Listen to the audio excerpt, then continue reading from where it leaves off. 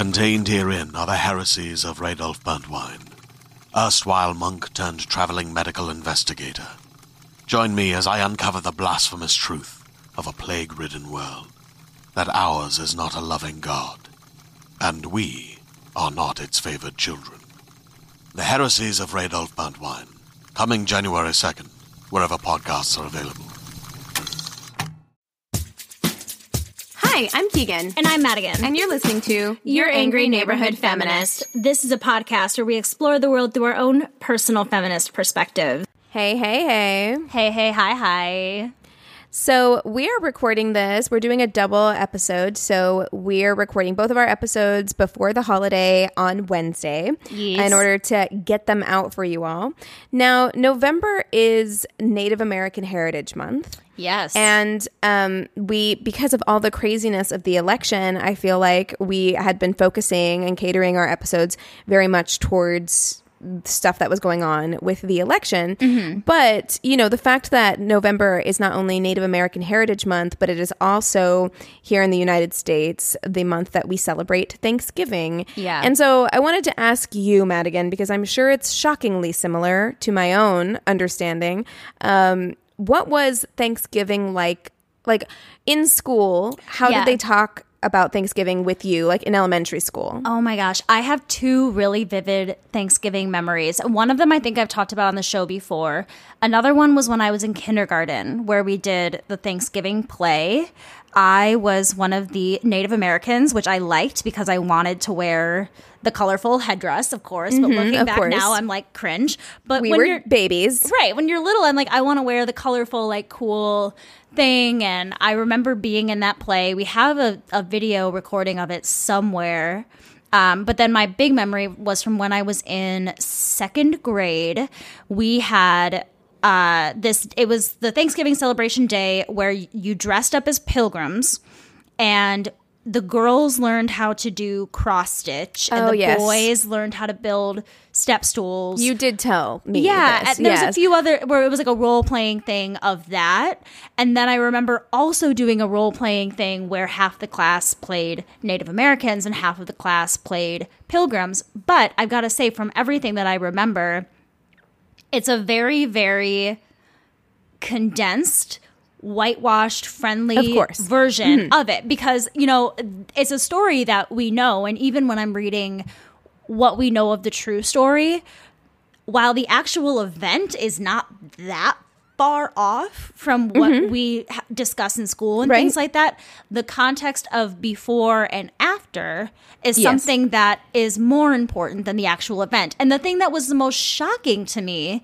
is that the party at the time was not a monumental thing to either party. It was not memorable. It was not a whatever. It was a 3-day party, and that was it. It's us that made it a thing. Right. You know? Well, I mean, and to be honest, the thing is, when I was doing prep for this episode, so I'm going to say off the top, I got most of my information from a history.com article, and then I did watch, it was 2 hours, so I didn't watch the whole thing, but there was a PBS American Experience documentary talking about pilgrims, and then, so they did cover that entire period kind of before and after Thanksgiving, but most everything you're going to find, of course, while they did interview some Native American historians, most of the information you are going to find from that time period is from the view of, you know, the colonizer. Right. And what's interesting is that there really was only 2 historical documents that mentioned anything about this event. There was a document from Governor William Bradford, and there was a letter from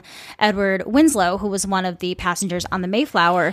But really, they took a few sentences from these manuscripts and letters and kind of turned it into this.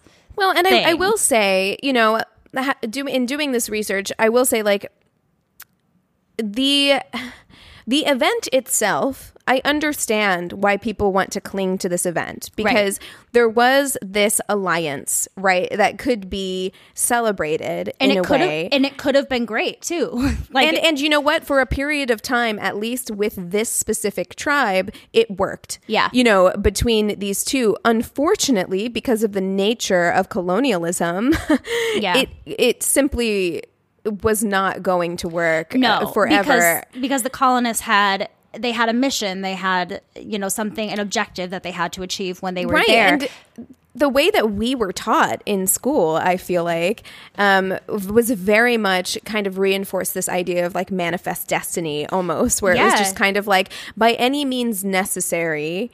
We got along, everything was great. And then it became a white city because that's what it was supposed to be all along. It's kind of like that vibe. Totally. Let's talk a little bit about the alliance between the Wampanoag tribe and the colony. Oh, what do you want to do first? Do you mind if I start a little bit earlier? You do anything you want to do, sweetheart.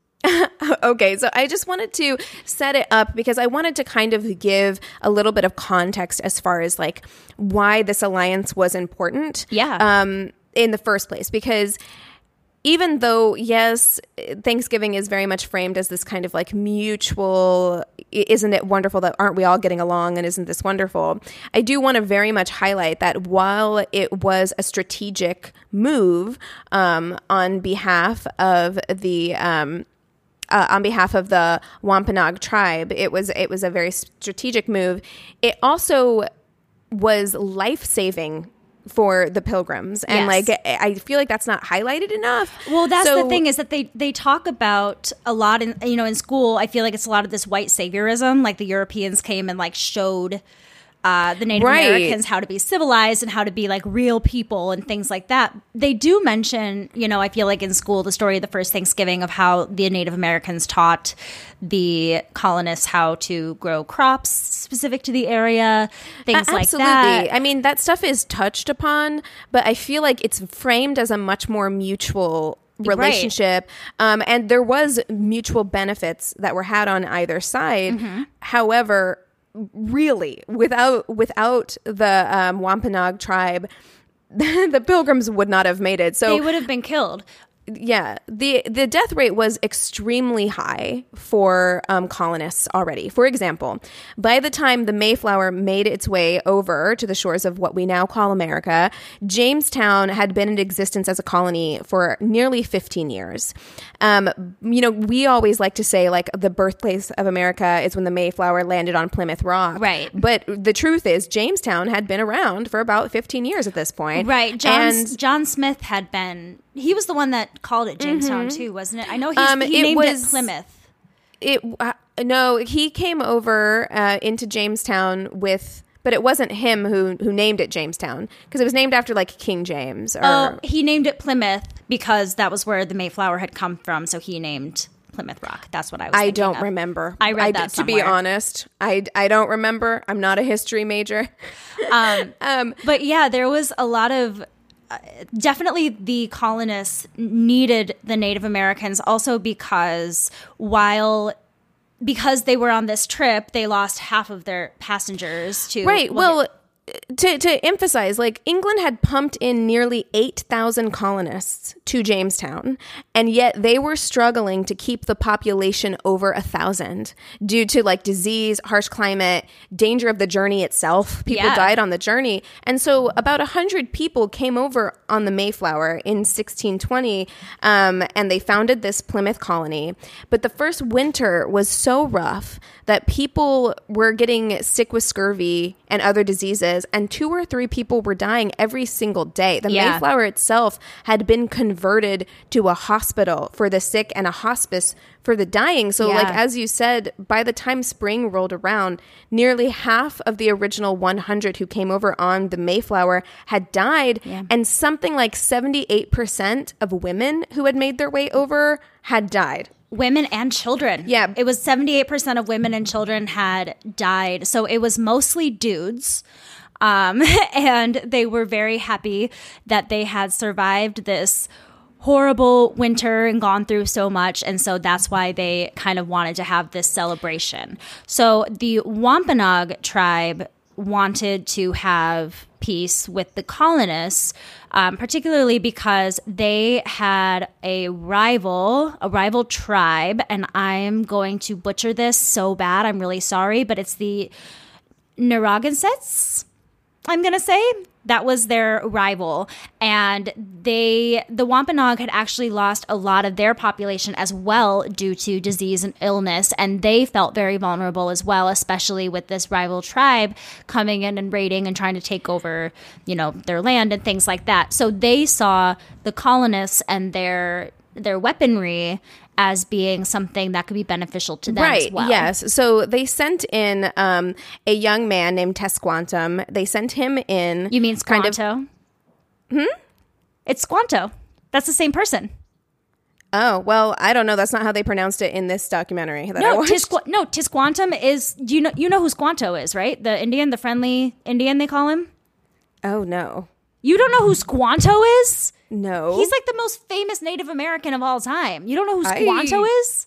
Disagree because I don't know. No. He was friends with Pocahontas at one point, they say. He's like in that whole like world. I totally thought you would know who he is. Sorry, I'm like coming at you right now. But so his full name is Tisquantum, but they called him Squanto. That was his nickname. And he was part of a tribe that had been taken by the Spanish. He was enslaved in Spain. He learned English there.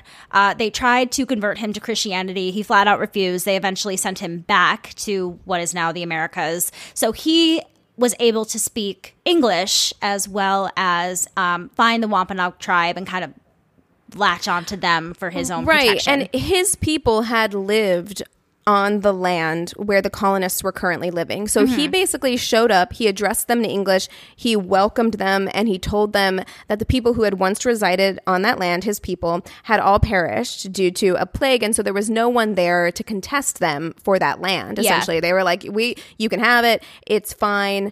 And they knew that it was interesting watching this documentary because they interviewed some Wampanoag historians, and they pronounced Wampanoag right, but all the white people said Wampanoag.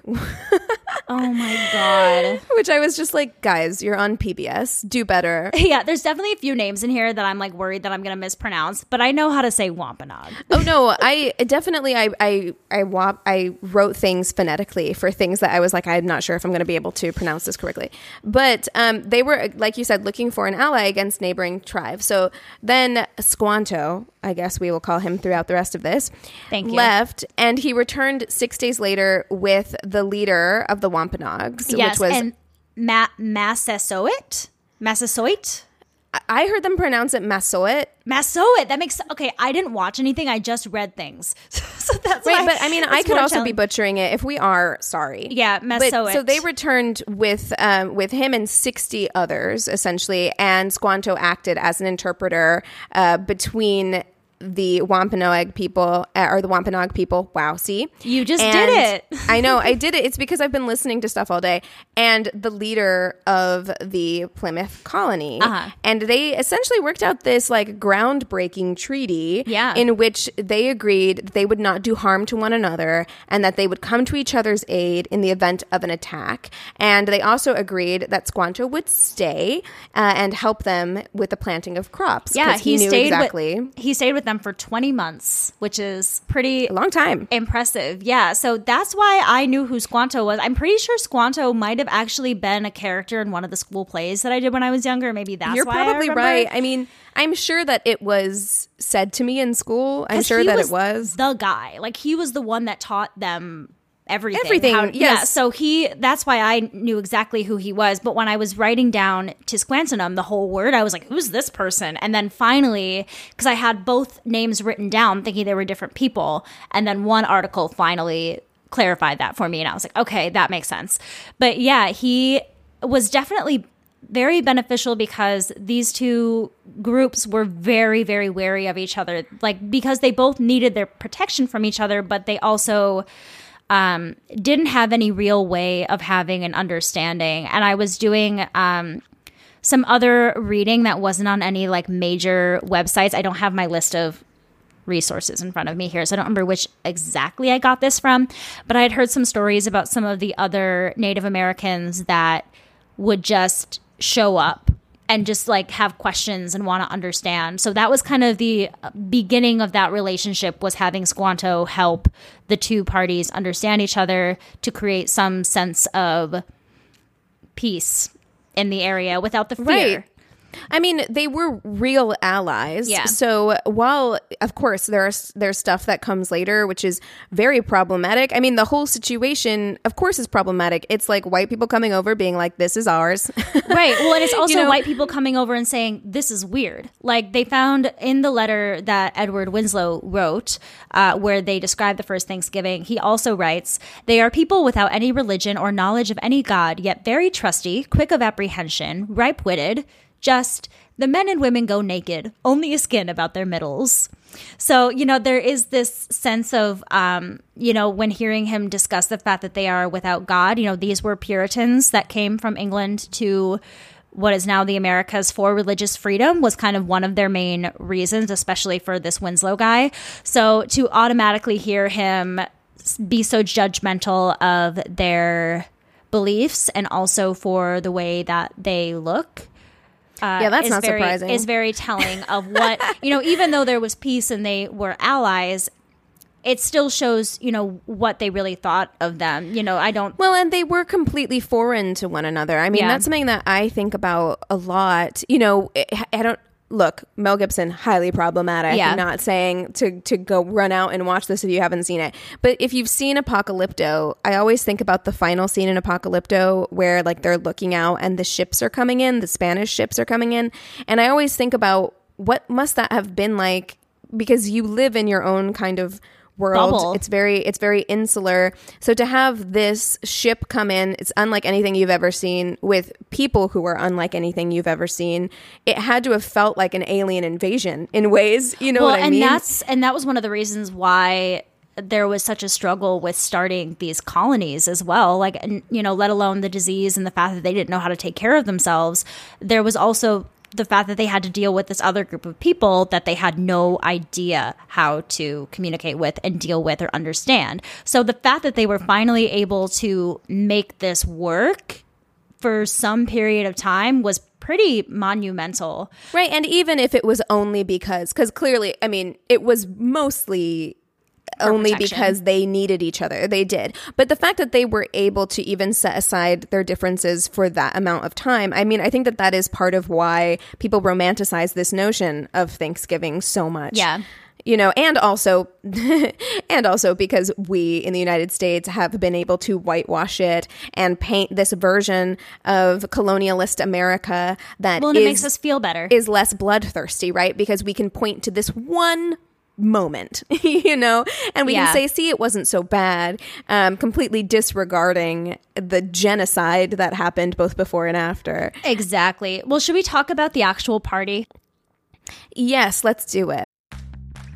Are you ready to shop? Rakuten's Big Give Week is back.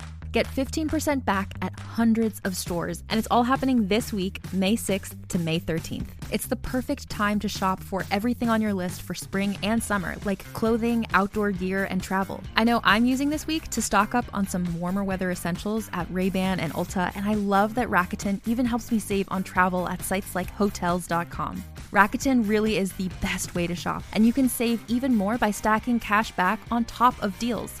Plus, during Big Give Week, that cash back is bigger than ever. With Rakuten, membership is free, and when you sign up and shop today, you get an extra 10% cash back boost. That's an extra 10% cash back on top of the 15% cash back. You won't see higher cash back rates than these.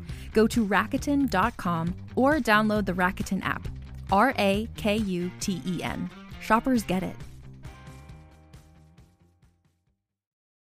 Hey there, this is Justin Bartha. I made a funny new podcast, King of the Egg Cream. It has the greatest cast in the history of podcasts with actors like Louis Black, I'm torn by my feelings for two women. Bobby Cannavale, You can eat it, or if someone hits you, you can put it on your cut. Melanie Linsky, I wonder what these marvelous things are that look just like boiled chicken feet. Jason Ritter, I can break things and pick locks and kill people. Michael Stuhlbarg, The whole point is to inspire people that they should make themselves better. Ari Grainer, No, don't whet its appetite. What are you, an idiot? me, Justin Bartha, That's not just any egg cream, that's a Lemke's special. and all narrated by the hilarious Richard Kind.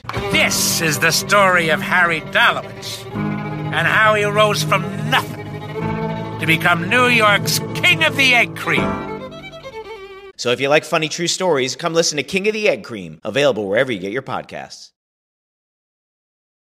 Okay, so the colonists were super psyched. Again, it's mostly dudes. All the women and children died. So these guys are all super psyched that they're gonna have I think they said there were like 10 women. It's like that's it. That's what I have written down. It was 10 women, and it was like, I don't remember how many men, but it was quite a bit of men. So many bros. It was legit. Bros everywhere. And I read this in an article where they were like, who made all the food? There was 10 women there. Like, how did all this food get made? A lot of the men party? and children. Like, Yeah. I think I read the same article where it was just like, a lot. There weren't that many women, so it was mostly the men and children who were making food. It was interesting to see also what they ate at the first Thanksgiving. Yeah, it's funny because the whole thing with turkey, I guess, came up because in one of the documents they found, it was written that they had caught a lot of turkeys that year. And that they did eat fowl. So they could have eaten a turkey, but it's Possibly. not, there's no way and they of did knowing. eat cranberries because that was new to the land. Yes. But it was more of like a kind of sour garnish. They weren't like, there wasn't sugar or anything to like sweeten the cranberries the way that we would eat them today. Yeah, you know? it would probably just be a way to like season things. So anyways, these frat bros are so excited that they survived the winter that they run out with their guns and start firing them in the air because that's what you do when you're super happy, right? So, well, and they'd managed to get like a shit ton of crops. Crops, Yeah, you know? yeah, they were super Thank you, psyched. Squanto. They got so many crops that year. Again, like I cannot emphasize enough how like without him and without the help of the Native Americans, we wouldn't be here. And that kind of like allyship that they had, there is no way that they would have prospered the way that they did or, you know, been in a place where they wanted to celebrate the harvest that year, you know? Totally. So they went out and shot their guns, which really scared the Wampanoag people. So the Sachem, or the chief, which is, how did you say it? Mesoit? How did you say it? Massoit. I think is how they said it. And 90 other Wampanoag people showed up to defend the place. So just picture this. There's white guys in the woods. This is what I'm imagining. Shooting guns off.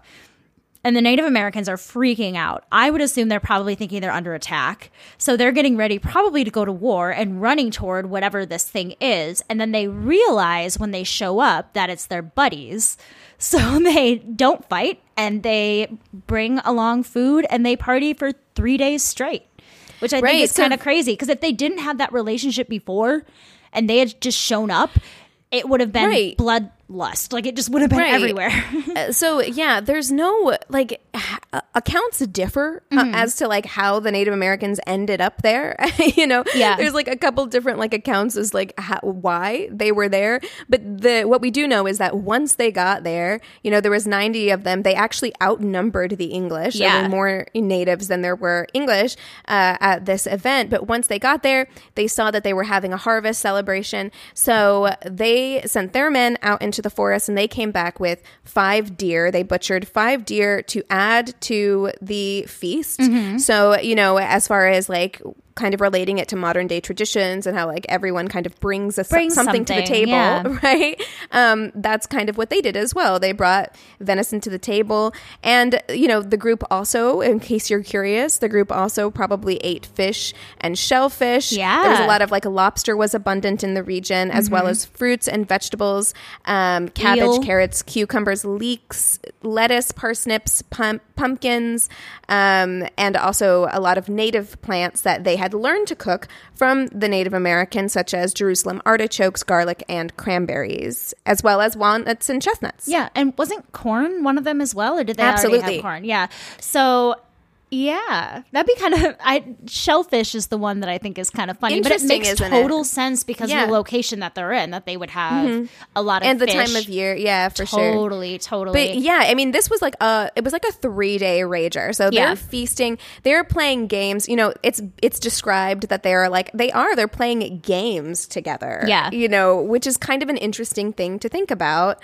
That they're having this real moment of like peace where they're actually like able to kind of like cut loose and enjoy each other for like a second. You know what it kind of reminds me of is like when you go to a party and you don't really know that many people, but you all get drunk enough that by the end of the night you feel like you're each other's family and you're like best besties. friends. Yeah, and then like after a while you don't really care about that person anymore because you don't really know who they are or anything like that. To me, it kind of seems like it's almost like that drunken party of like, I love you. No, I love you. And then after and you're it's just done, so happy it's done. to be alive exactly. because like the year before everybody was dying. And like, again, we're painting a very rosy picture of the situation. And it's hard not to because of the information that we have. Right. It does seem like that one brief moment was like an okay moment. Yeah. But I definitely don't want to lead people astray in believing that this was just like, no. And all was well the end. No, like, that's it not goes, at all it the goes situation. way downhill. Yeah. So I actually was reading some stuff by this woman named Linda Combs, who is a Wampanoag Indian, who is a Wampanoag Native American woman herself, and she's also an educator, so she's done a lot of like writing and research about this stuff. And she had a really wonderful thing to say about colonialism that I think made a lot of sense. She says, for many people in this country, the word colonization often seems to slide too glibly off the tongue, and when it is used, the full aspects of its meaning are not recognized. The deeper, dark meanings of the word have been bred out of American history. However, some people still carry associated attitudes and behaviors that go unrecognized for what they actually are. So after this happy time, it obviously did not stay. So after, I'm going to say his name wrong again, Massasoit's death. Yeah, I think that's right. It's easier for me to say the Sachem of the Wampanoag tribe passed away. Say that, Ben. We know what you mean. Yeah. His son, Metacom, took over, which I was like, it sounds very futuristic, Metacom. It does. Who actually renamed himself Philip, and they called him King Philip. So in 1675, the King Philip / Metacom War began. It was 75, I think. 1675. What did I say? 65? Oh, I have 75 written down. I must have just said it wrong. Okay, thank you. Well, maybe I misheard you. That's totally fine. So because sorry, go ahead. No, I was going to say, unlike his dad, Metacom was not cool with the settlers. He saw exactly what they were doing. He felt like they were being manipulated.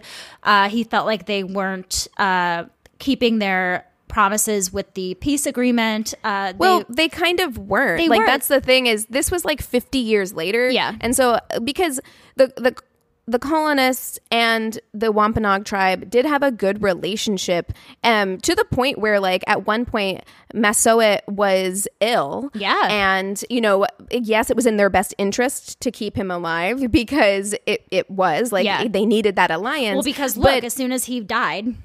Right, but they also had like a good relationship with him, so they sent their doctors and medicine to him, and they actually healed him, and like their relationship was good for a while. But the further and further you got from that initial alliance, we see it even now with like the further you get from those personal relationships, the more it becomes easy to like dehumanize, and you have more people coming in from England, and you see it for what it is, because it's because when you know somebody, I feel like when they do bad things, or you know that person. You feel like you know that they're good people. And the colonists were getting more and more greedy. They were like getting super greedy for land. They were expanding. More people were coming, so they were trying to take over. Yeah. And so when they renegotiated the peace agreement in 1671, and at that point they demanded that the Wampanoags surrender all of their guns. Yeah. And they also ended up hanging 2 Wampanoag men for murder, and it was murder of another Wampanoag person. Right. So that was the thing that I was really curious about. So I thought about it for a bit, and it does make sense to me, because I would feel very, very frustrated if another government, took control over something that had nothing to do with them. It wasn't their right to do that. This was a murder between the Wampanoag tribe. It should have been handled between them. Instead, the colonists, and I read it was 3 men that were hung, 2 or 3. How are we to know? But yeah, they hung the murderer, which grew tensions. So things even were getting further. tense. Yeah, which understandable. Like, it just felt like they had this agreement, and the colonialists were, and I think that they absolutely were doing this. They were pushing the boundaries. Yeah. Every chance that they could. And what did they expect to happen? Yeah. You know what I mean? And at this point, too, they were quite successful in converting quite a lot of Native Americans to Christianity, and they referred to these people as praying Indians. So when they went in for this war, they had about 1,000 militiamen on the colonist side, and they had about 150 praying Indians or converted Native Americans on their side to attack as well. And they actually went after Wampanoag's rival tribe first. Again, I'm going to totally butcher this name, but it's the Narragansetts. In November of 1675.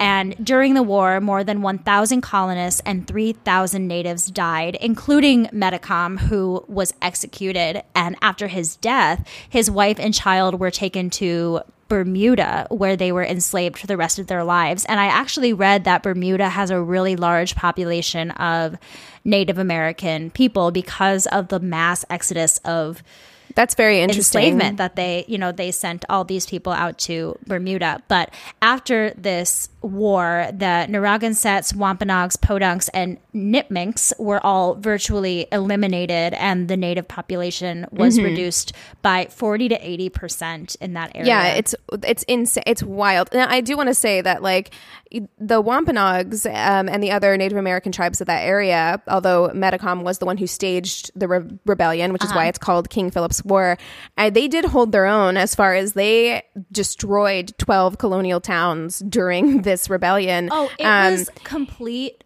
chaos from what I've read. Like, like both sides, everywhere was ruined. Like there were really no winners at the end, just by the state of the land from what you could see. Right. I mean, they completely destroyed the land, but as far as like the people and their culture, I mean, hundreds of Wampanoags and their allies were publicly hanged or enslaved by the English at the end of it. And like you said, the Wampanoags were left effectively landless. So we can have these conversations about this, one great day that was had, right? And like how there is something very heartwarming and touching about this, like, we can set our differences aside and have this allyship. But at the end of the day, it completely fucked them over. It completely fucked them over. It backfired. And I don't know what I was going to say. It completely backfired. I find it really interesting how Thanksgiving came to be a holiday, particularly because celebrating harvests were things that were very common for Native Americans to do for a very, very long time. This was not, like I said, a new or exciting occurrence to have this kind of party. This was very normal. And also the Pilgrims or the colonists had, history within their own like religions and cultures of days of giving thanks and celebrating thanks and things like that.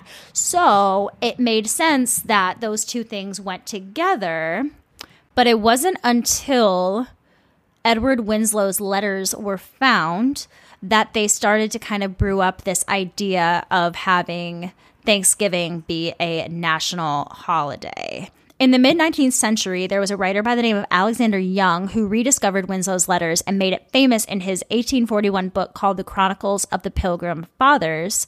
And then there was also a magazine editor, and I didn't write this down in my notes, but I think I can remember everything. There was a magazine editor who had discovered Governor William Bradford's manuscripts that had been stolen during the Revolutionary War. So she was able to get those back shortly after Alexander Young found Winslow's letters. And that was used to kind of push for Thanksgiving to be made a national holiday. At one point, George Washington did name November 26th as a national day of thanks, but it was not an actual national holiday until 1863 when Lincoln gave his Proclamation of Thanksgiving, and he named every last Thursday of November to be Thanksgiving Day. Right. So from what I saw, I watched a History.com video kind of talking about like the progression of Thanksgiving. So they started doing kind of like Thanksgiving across the country, but it wasn't on the same day for every state. Yeah. So it was very like divided. Different states kind of celebrated Thanksgiving at a different time. I do recall reading now that somebody had said that the people believed that it should be each individual governor deciding when the holiday should be and not have it be a national thing. We're so individualistic in this country. Oh, yeah.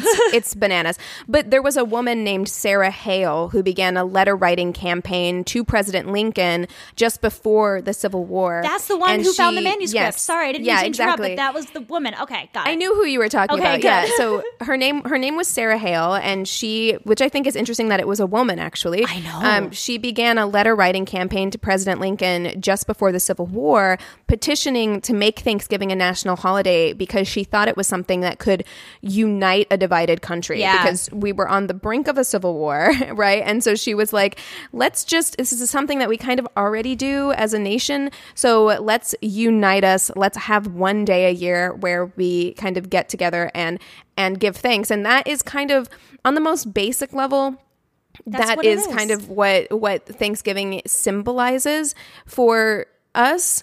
But the thing that sucks is that they have to then tie in this story of something that really wasn't all that monumental and has way too much of a history and backstory to possibly have it be a one-day happy event. You know what I mean? Absolutely. It doesn't make any sense. Absolutely. I mean, well, I get I get more and more angry the more I think about the ways in which my education was whitewashed in favor of colonialism, right? And even, again, I was talking in the mini about how I'm watching The Crown. Even the way they do address imperialism and colonialism and all of that stuff, but the ways in which this stuff was romanticized to me as a kid, that it really wasn't that bad, completely disregarding the massive amounts of bloodshed at the expense of the Native Americans, and only highlighting the good parts. While I understand that it's kind of like the Hallmark movie version that makes you feel good and warm and fuzzy, and we want that. To completely leave out the rest of it, I think, is doing a massive disservice to an entire culture, an entire community of people. And the thing that's so frustrating to me that is the most noticeable when it comes to our relationship between, I don't know what to call us, but I guess regular Americans with the Native Americans, like we all are just American people. Like we're all just one. And there seems to still be this like separating and animosity between us that just seems like I what am I trying to say? I just feel like because we never really rebanded in any sort of way, the holiday just feels icky. Well, the thing is, there's nothing we can do. No. I mean, and as someone, look, I definitely don't have Wampanoag people in my family. I have Native American people in my family, but we are more Southwest United States. It's a completely different culture. Yeah. But I mean, I've spent time on reservations. There is nothing we can do to make up for what we have done to the Native Americans in this country. So to be quite honest, if they if they don't feel like sitting down and breaking bread with any one of us and uniting in that way, then that's their right, because what we did, I mean, and I include myself in this, even though I'm a self-identified, Black woman, I am half white. My family actually came over, the white side of my family actually came over in the 1600s to this country. I've traced it back that far. That's amazing. We are American as far as like that goes. Yeah. We've been here since then. So I definitely have ancestors who have committed these atrocities. Right. And there is nothing we can do to make up for it. We destroyed cultures. Like, they'll never get that back. They'll never, yeah. I mean, I think the only thing that we can do now, I follow a few Native American like fashion pages and things like that I really love. We've talked about this in the past, supporting Native American arts and ways. We're both from places where there are very large Native American populations. Mm-hmm. I actually that was a field trip that we did a few times when I was younger, is that we would go to one of the reservations and have like a field trip day there. But I was actually, that just reminds me, I was reading an article for this, and it was a woman who lives on a reservation, and she was talking about these field trips where like the moms or whatever would be like, you better behave or else we're going to leave you here and they're going to cook you for dinner. Jesus. Like, it's just such ridiculous bullshit white people crap. It's bullshit that it hasn't stopped. And so I understand, even though it's a struggle for me, because what Thanksgiving means to me is so different from that at this point, because I think culturally we've moved away from, a lot of the origins of Thanksgiving.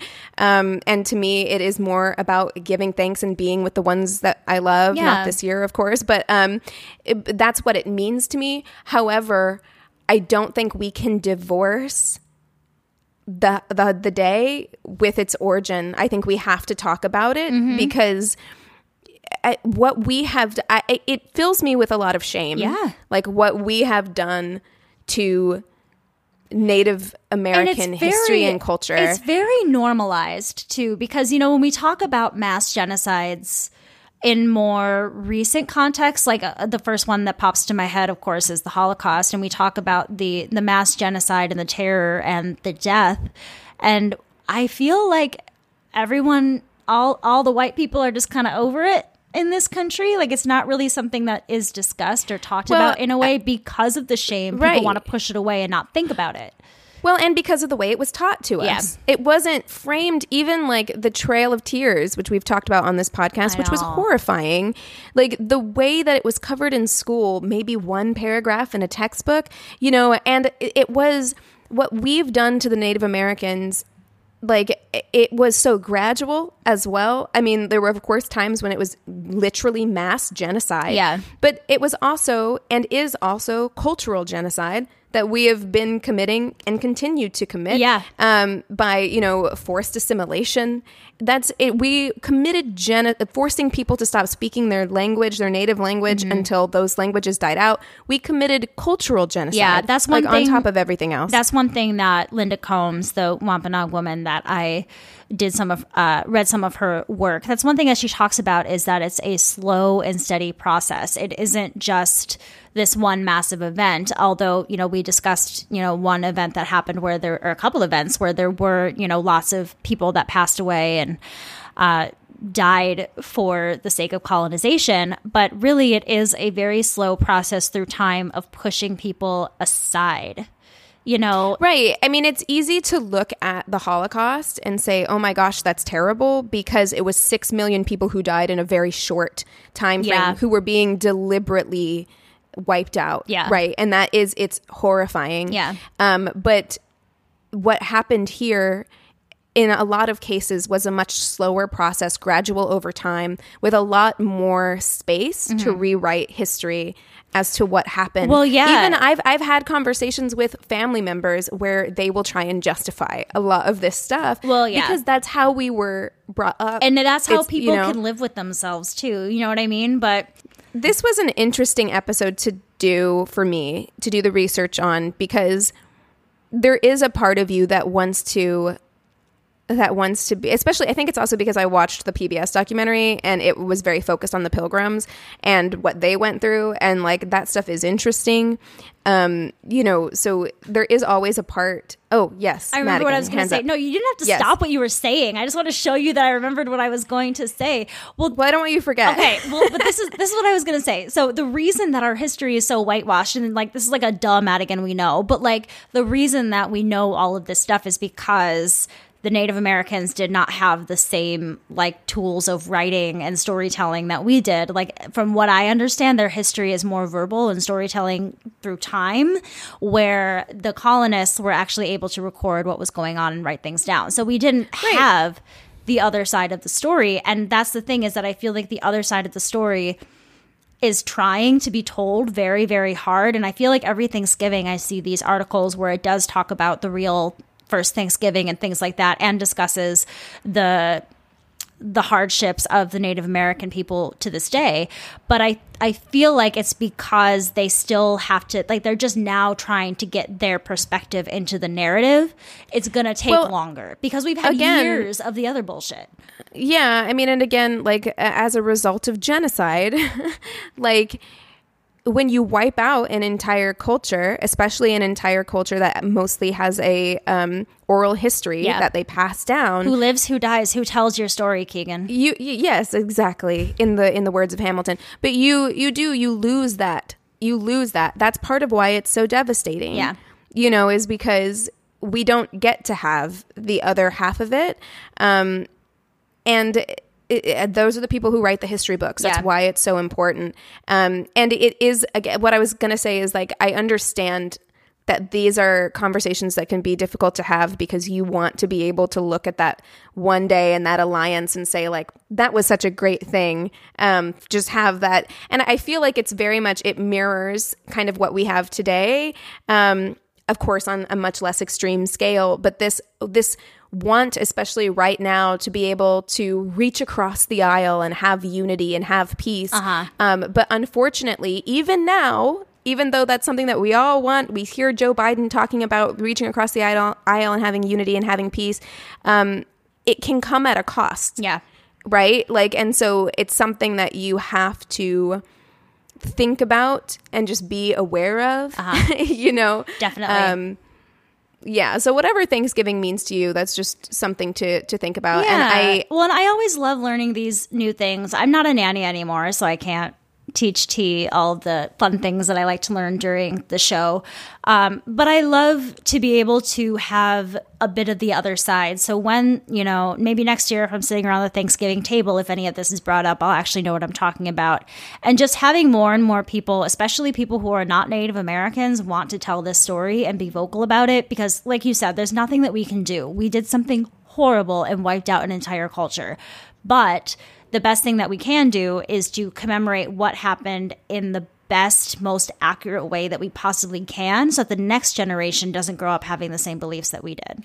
Right. I would not, again, hopefully not this year. I hope we're not gathering in big groups for Thanksgiving this year. But the next time we are together sitting around the Thanksgiving table, I do hope that you take this story with you. I'm not saying don't celebrate Thanksgiving, right? I'm not saying that. But I am saying if we are going to gather in a holiday that began this way, we should make an effort when we're sitting around the Thanksgiving table to educate the people around us about the first Thanksgiving. Exactly.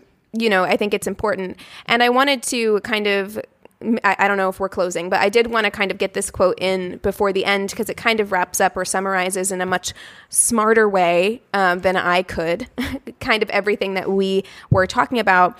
This is from David Silverman, who's an author, and he wrote a book called This Land is Their Land, The Wampanoag Indians, Plymouth County, and the Troubled History of Thanksgiving. And he said, quote, "The myth is that friendly Indians, unidentified by tribe, welcomed the Pilgrims to America, teach them how to live in this new place, sit down to dinner with them, and then disappear. They hand off America to white people so they can create a great nation dedicated to liberty, opportunity, and Christianity for the rest of the world to profit. That's the story. It's about Native people conceding to colonialism. It's bloodless and in many ways an extension of the ideology of Manifest Destiny."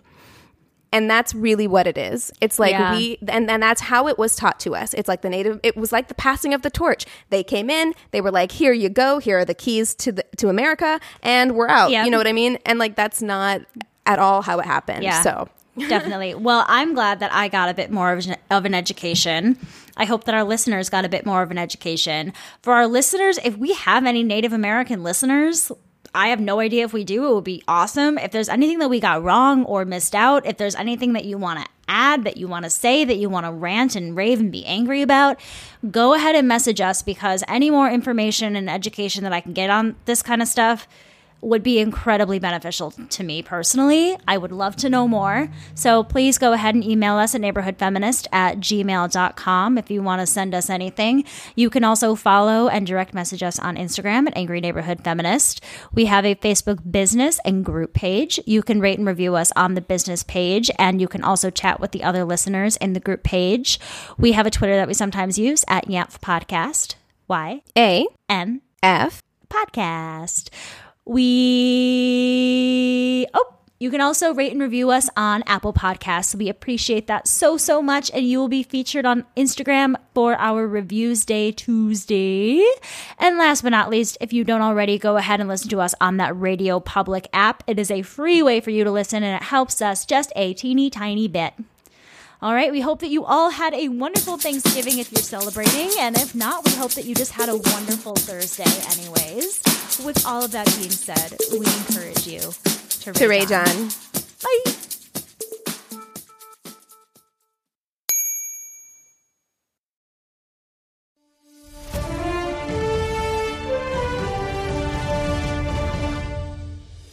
Greetings, fantasy fans and adventure aficionados. I'm your host, Kip Killigan, and to my left is the legendary Stormclad Thundertongue. Who in the hell's put sleeves on my suit?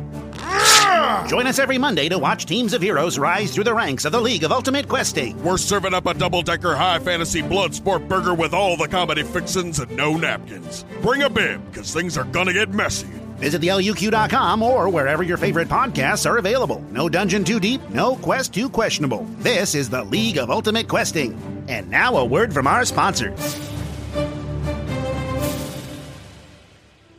1 out of 4 barbarians over 30 suffer from erectile dysfunction. I can't keep it up like I used to. That's why there's Viagra for rage enhancement. Ask your party cleric if Viagra is right for you. Contact an apothecary for any rages lasting more than 4 hours. Viagra. We keep you raging hard on the battlefield.